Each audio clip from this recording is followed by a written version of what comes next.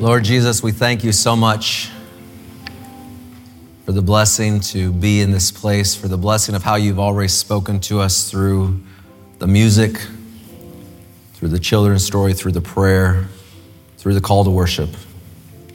Thank you how you've spoken to us, maybe just through the Holy Spirit communicating something right now into our lives that we need to know and understand. Lord, I pray as we continue on and as we open your word that our hearts will be reminded of just how wonderful your words are, words of truth that can never fail. Lord, may we hear them and may we put them into action. In your name I pray. Amen. You may be seated.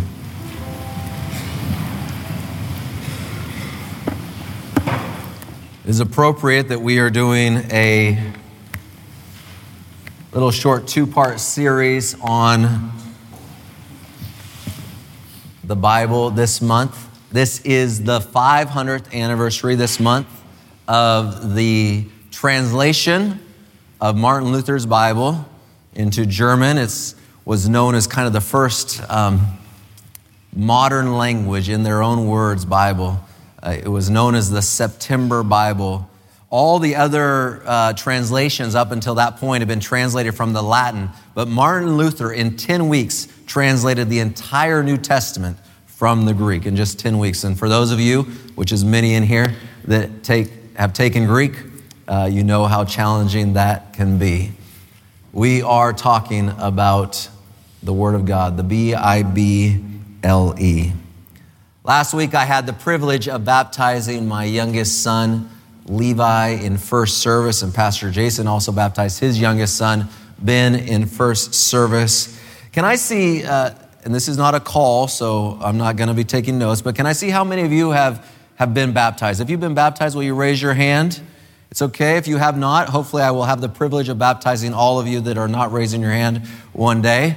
But baptism is this beautiful thing. And I don't know, all of you that raised your hands or those of you that are considering raising your hands one day, did you know that when you are baptized, you are making a contractual agreement with God? You're making a contractual agreement with God. Think about what a contract is. I got this off of a lawyer site. Amanda, you can nod if I'm anywhere near right, and Herman. I got this off of a lawyer site. In order for a contract to be legally binding, there are four components. There's offer and acceptance, there's awareness, there's considerations, and there is capacity. Does that sound about right? I'm getting a head nod from our lawyers in the room.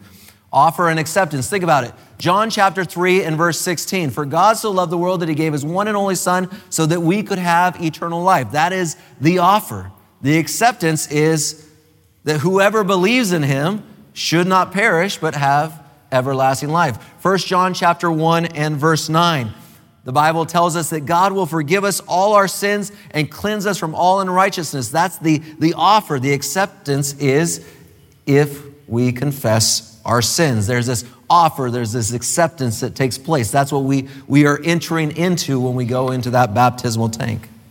For a contract to be binding, both parties must have awareness. That means there must be a meeting of the minds. They have to be aware of what they are getting into. This is, of course, why we study with people prior to baptism. But we need to know what we are getting into. Baptism is wonderful and it's beautiful, and walking with Jesus Christ is wonderful and beautiful, but there are challenges with being a follower of Jesus Christ. In 2 Timothy chapter 3 and verse 12, the Bible tells us, if anyone, in fact it says everyone who wants to live a godly life, everyone who wants to live a godly life in Christ Jesus will be persecuted. Not a question of if, but will be persecuted. And as we enter into this relationship with God, we need to understand that part of that walk with Jesus includes living in a world that is contrary to God. And so there are challenges, there's persecution that comes with following Jesus Christ. But what we are getting into is not just suffering. Ultimately, the ending is a glorious reward.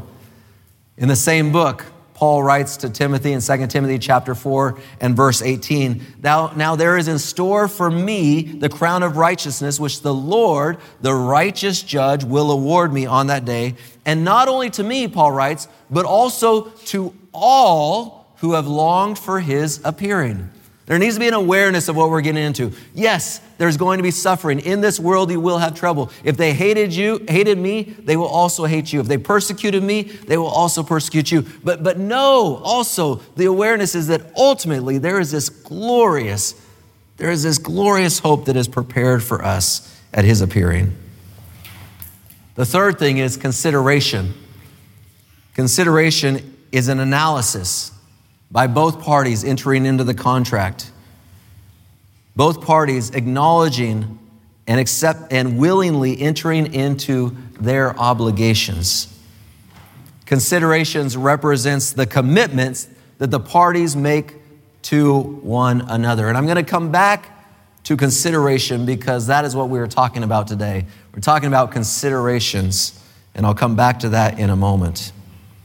And then, of course, there's capacity. This means people that understand the terms, that people that are able to comprehend the terms, the responsibilities, the consequences of the contract before they sign it. This is why we do not baptize babies. This is why we do not sell houses to toddlers. These are some of the things. Legally and spiritually, we do not do these things because we want a person to understand the agreement that they are making, the relationship that they are making with God. I think of Joshua chapter 24 and verse 15, in which Joshua said to the people of God, choose you this day whom you will serve. If it seems good to you to serve the true God, or if it seems good to you serve the gods over the river, then it is your choice. It's about capacity, your capacity to make a choice. By the way, if you want to read later, Joshua chapter 24, I think the whole thing is an outline of a contract. There's offer and acceptance in there. There's awareness, there's consideration, there's capacity in that whole chapter right there. But baptism is this contract. And there was a smart lady that many of us appreciate that wrote a few years back. Ellen White wrote this, and see if you hear the contractual language in what she wrote about this moment of baptism. She says, by our baptismal pledge, our commitment, our signing on the dotted line, we have vouched. I've never heard the word avouched, but I'm trusting that it's a word. We have vouched and solemnly confessed the Lord Jehovah as our ruler. We virtually took a solemn oath. We made a contract in the name of the Father and the Son and the Holy Spirit that henceforth our lives would be merged into the life of these three great agencies. That the life we should live in the flesh will be lived in faithful obedience to God's sacred law. We declared, we stated ourselves dead and our life hid with Christ in God, that henceforth we should walk with him in newness of life as men and women having experienced the new birth. We acknowledge God's covenant. Covenant is actually Old Testament language for a contract.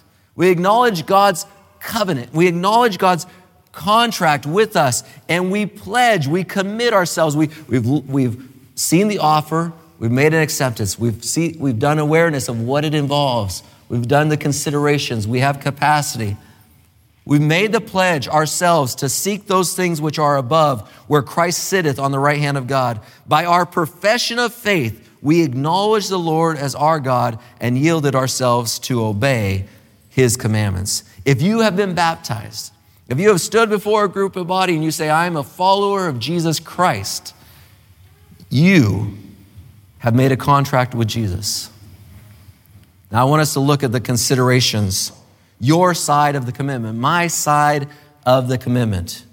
If you're considering getting baptized, you need to understand these considerations, which is basically me saying you need to understand your commitment.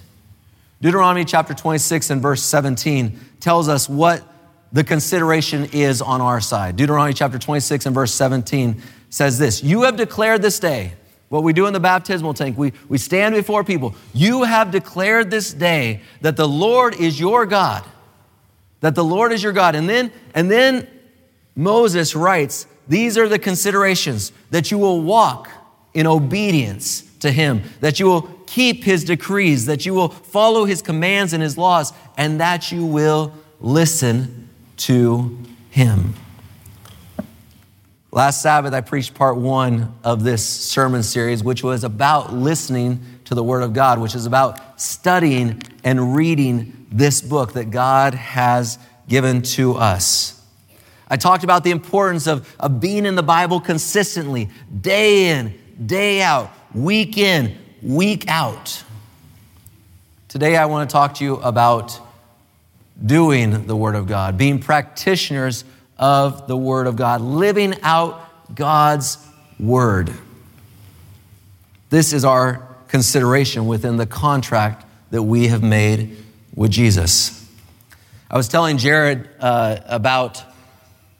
Jared approached me at the school the other day and he said to me, hey, Chad, remind me what you're preaching about for the children's story. I have the children's story this week, so remind me what you're preaching about.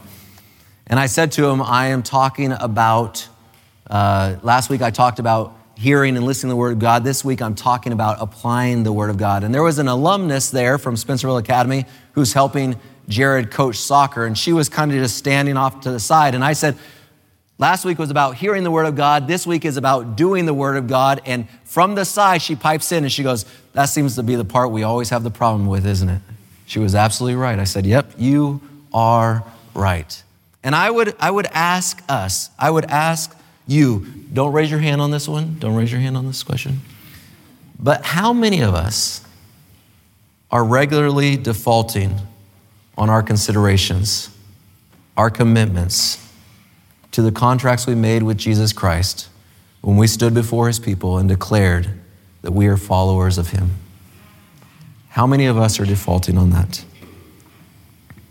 James chapter 1, beginning in verse 22, says, do not merely listen to the word. Listen to this. It says, do not merely listen to the words and thus deceive yourselves. In other words, there's a way that we can be reading the Bible day in, day out, week in, week out, spending time in the Word of God, but we're still deceiving ourselves because James says, do not simply read the Word and thus deceive yourselves, but instead do what the Bible says. This is saying the same thing as Deuteronomy chapter 26. Obey God's command. Live according to his word. Walk with him. In other words, live our lives formed around the principles and the teachings that are within this book. Not the principles of the world, not the principles that I think are best or that you think are best, not the principles that our friends say this is how we should live, not even the principles that our family say is acceptable. By the word and the word alone, that is how we are to live.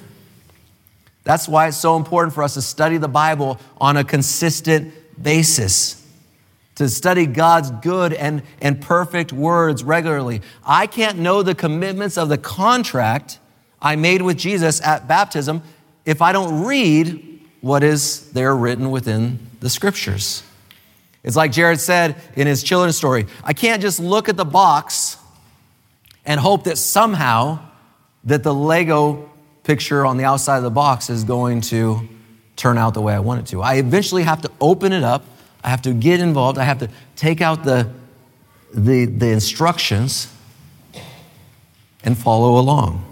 We must do what it says.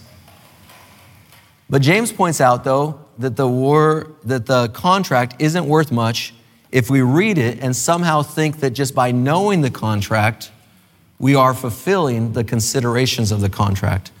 He says, don't deceive yourselves. Do what the Bible says.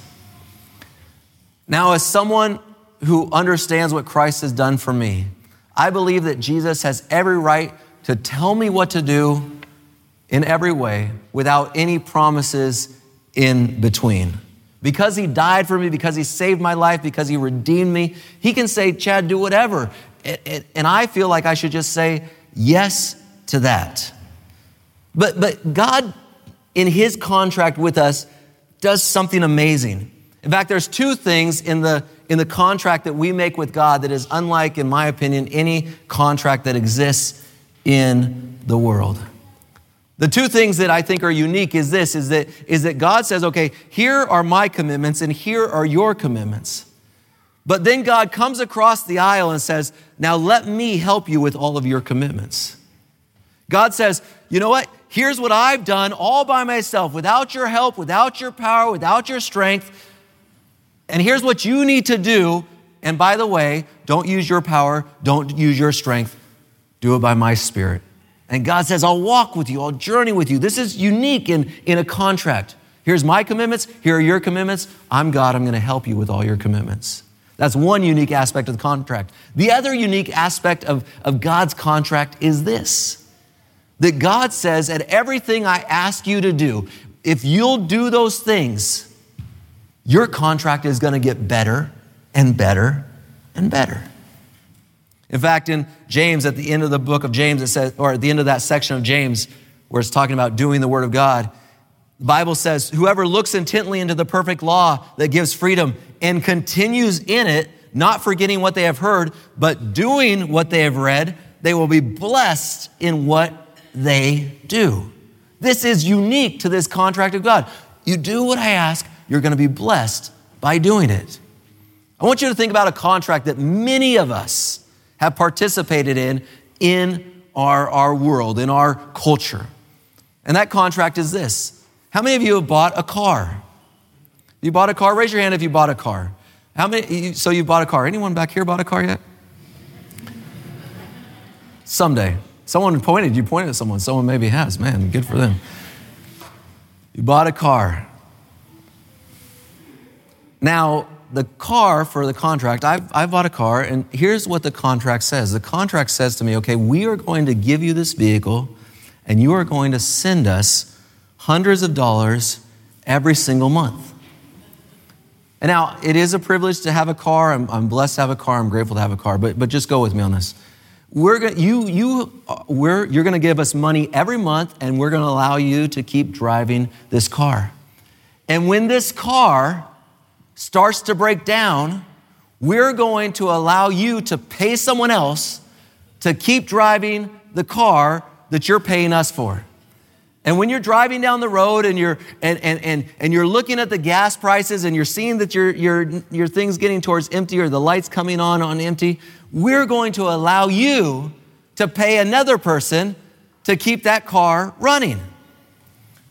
And then when you get that notice that your oil needs to be changed or else your engine's going to blow up, here's what we're going to do. While you're still sending us money, we're going to allow you to pay someone else money to keep that car to continue working. Oh, and by the way, here in our country, which we should all be grateful for, we want you to know that while you're paying us money, and while you're paying someone to fix your car money, and while you're paying money to the gas people to keep your car running, and while you're paying money to the Jiffy Lube or the Valvoline Instant Oil Change, these are the two places I go, so I just say these places. I tried to change the oil once, and well, let's just say that costs more than me not changing the oil. So all these things, while you're still paying us money, you can pay all these people things. And oh, by the way, if someone runs into you, we require you to have this thing called insurance that you have to pay every month so that you can keep that car that you're paying for in good condition. And at the end of all this, here's what they say to us. At the end of all this, when you've just finally paid it off and you've had it a few years and it starts to break down on you, you can bring it back here, and this car that you've given us thousands and thousands of dollars for, we'll give you a few $100s back. And you can get a new one, and we'll start the cycle all over again. That's the contract here. But here's what God says to us. Here's what our Lord says to us. He says, if you keep the laws of this book always on your lips, if you meditate on them day and night so that you may be careful to do everything written in it, then you will be prosperous and successful. Or John chapter 13 and verse 17, where Jesus with his own words said, now that you know these things that Jesus has taught, now that you know these things, you will be blessed if you do them. Our God tells us in the contract that was sealed with him at baptism, there is a great reward in the future, but guess what else? I'm going to give you this great promise. And oh, by the way, in the meantime, as you invest in this relationship, this day is better.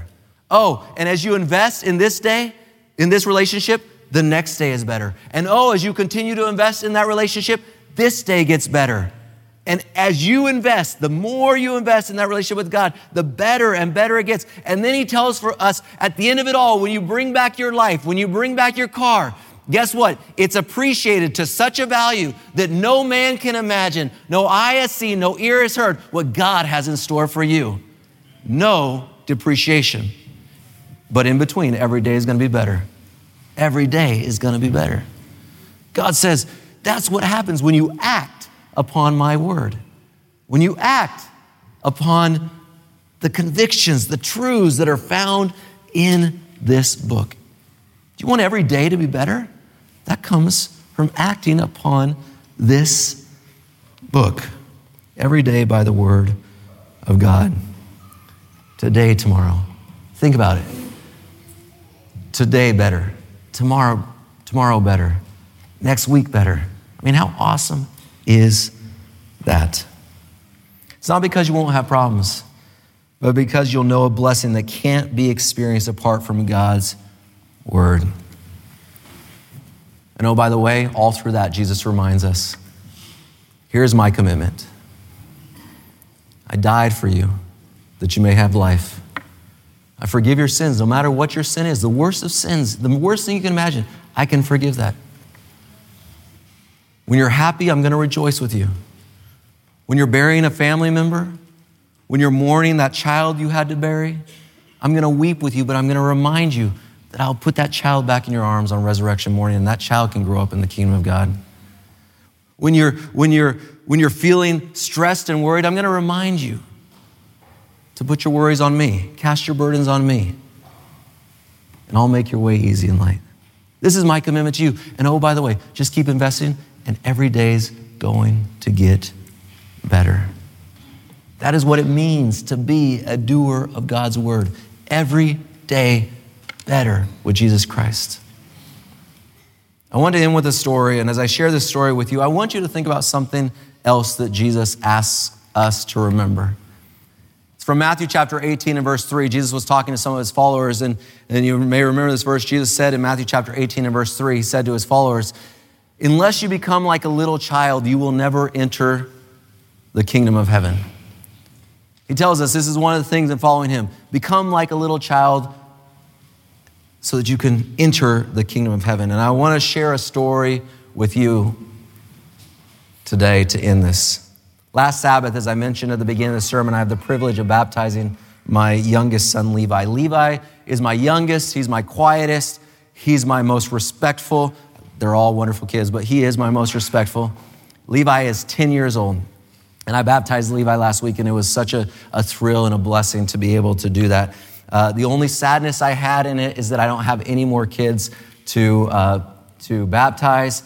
And Christina didn't like my joke about maybe us having a few more, so we will move on. But on Monday, I took the kids to school, and then I brought the kids home from school, and my parents were in town for Levi's baptism. And so they were still here, and they had told the boys they were going to take them to a Baltimore Orioles game. And so they were getting ready for this game, and I was going back to the church because I had an elders meeting on Monday night.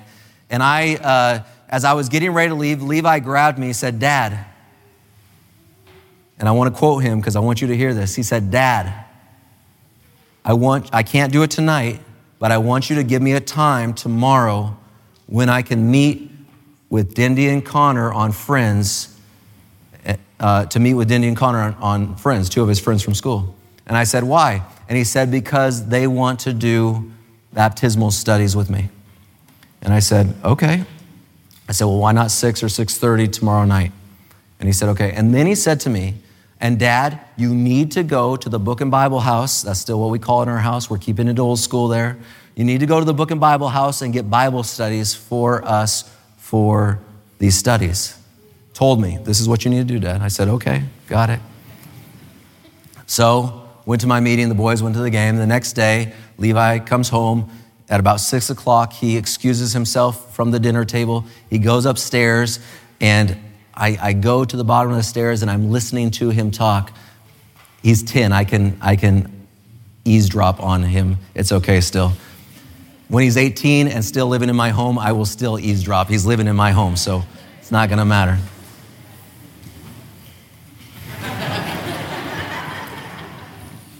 But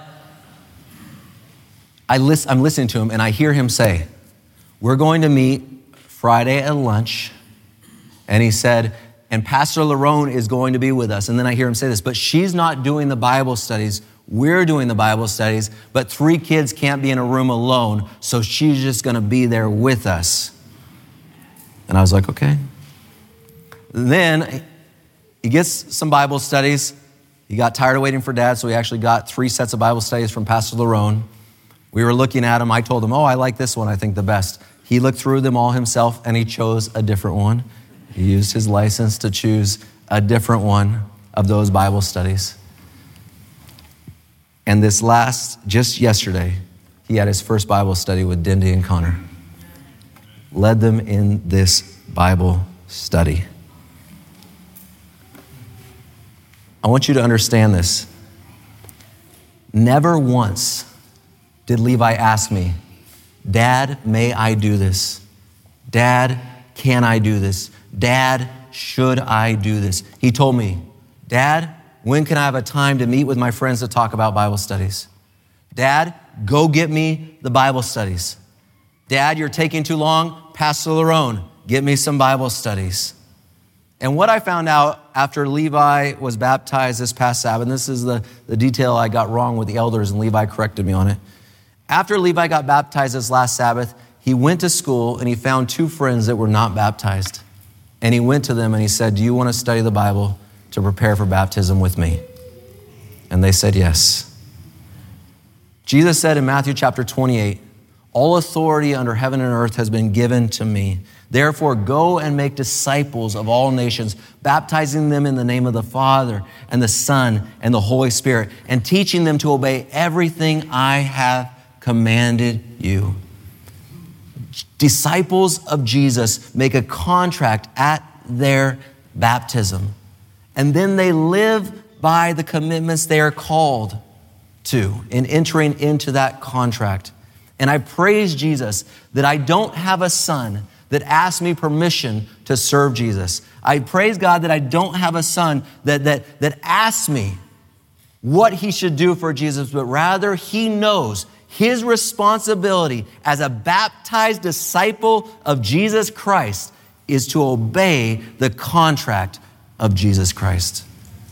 And he steps forward and does it. Brothers and sisters, let us be readers of the word,